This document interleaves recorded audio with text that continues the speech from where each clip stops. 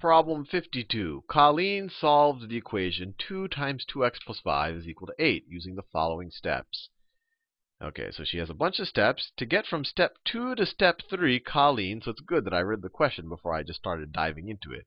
So to get from step 2 to step 3, so this is her step 2 and this is her step 3 right here.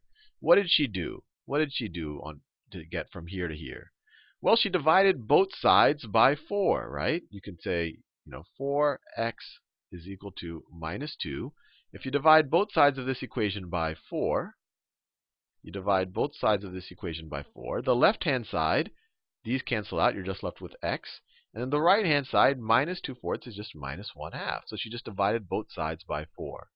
And that is choice A. She definitely didn't subtract 4 from both sides. She didn't add 4 to both sides. And she didn't multiply both sides by 4. Then we would have had 16x minus 8. So that was actually a pretty straightforward problem.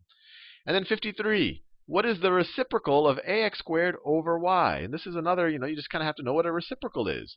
A reciprocal of something is just 1 over that something. Or if it's a fraction, you just flip it.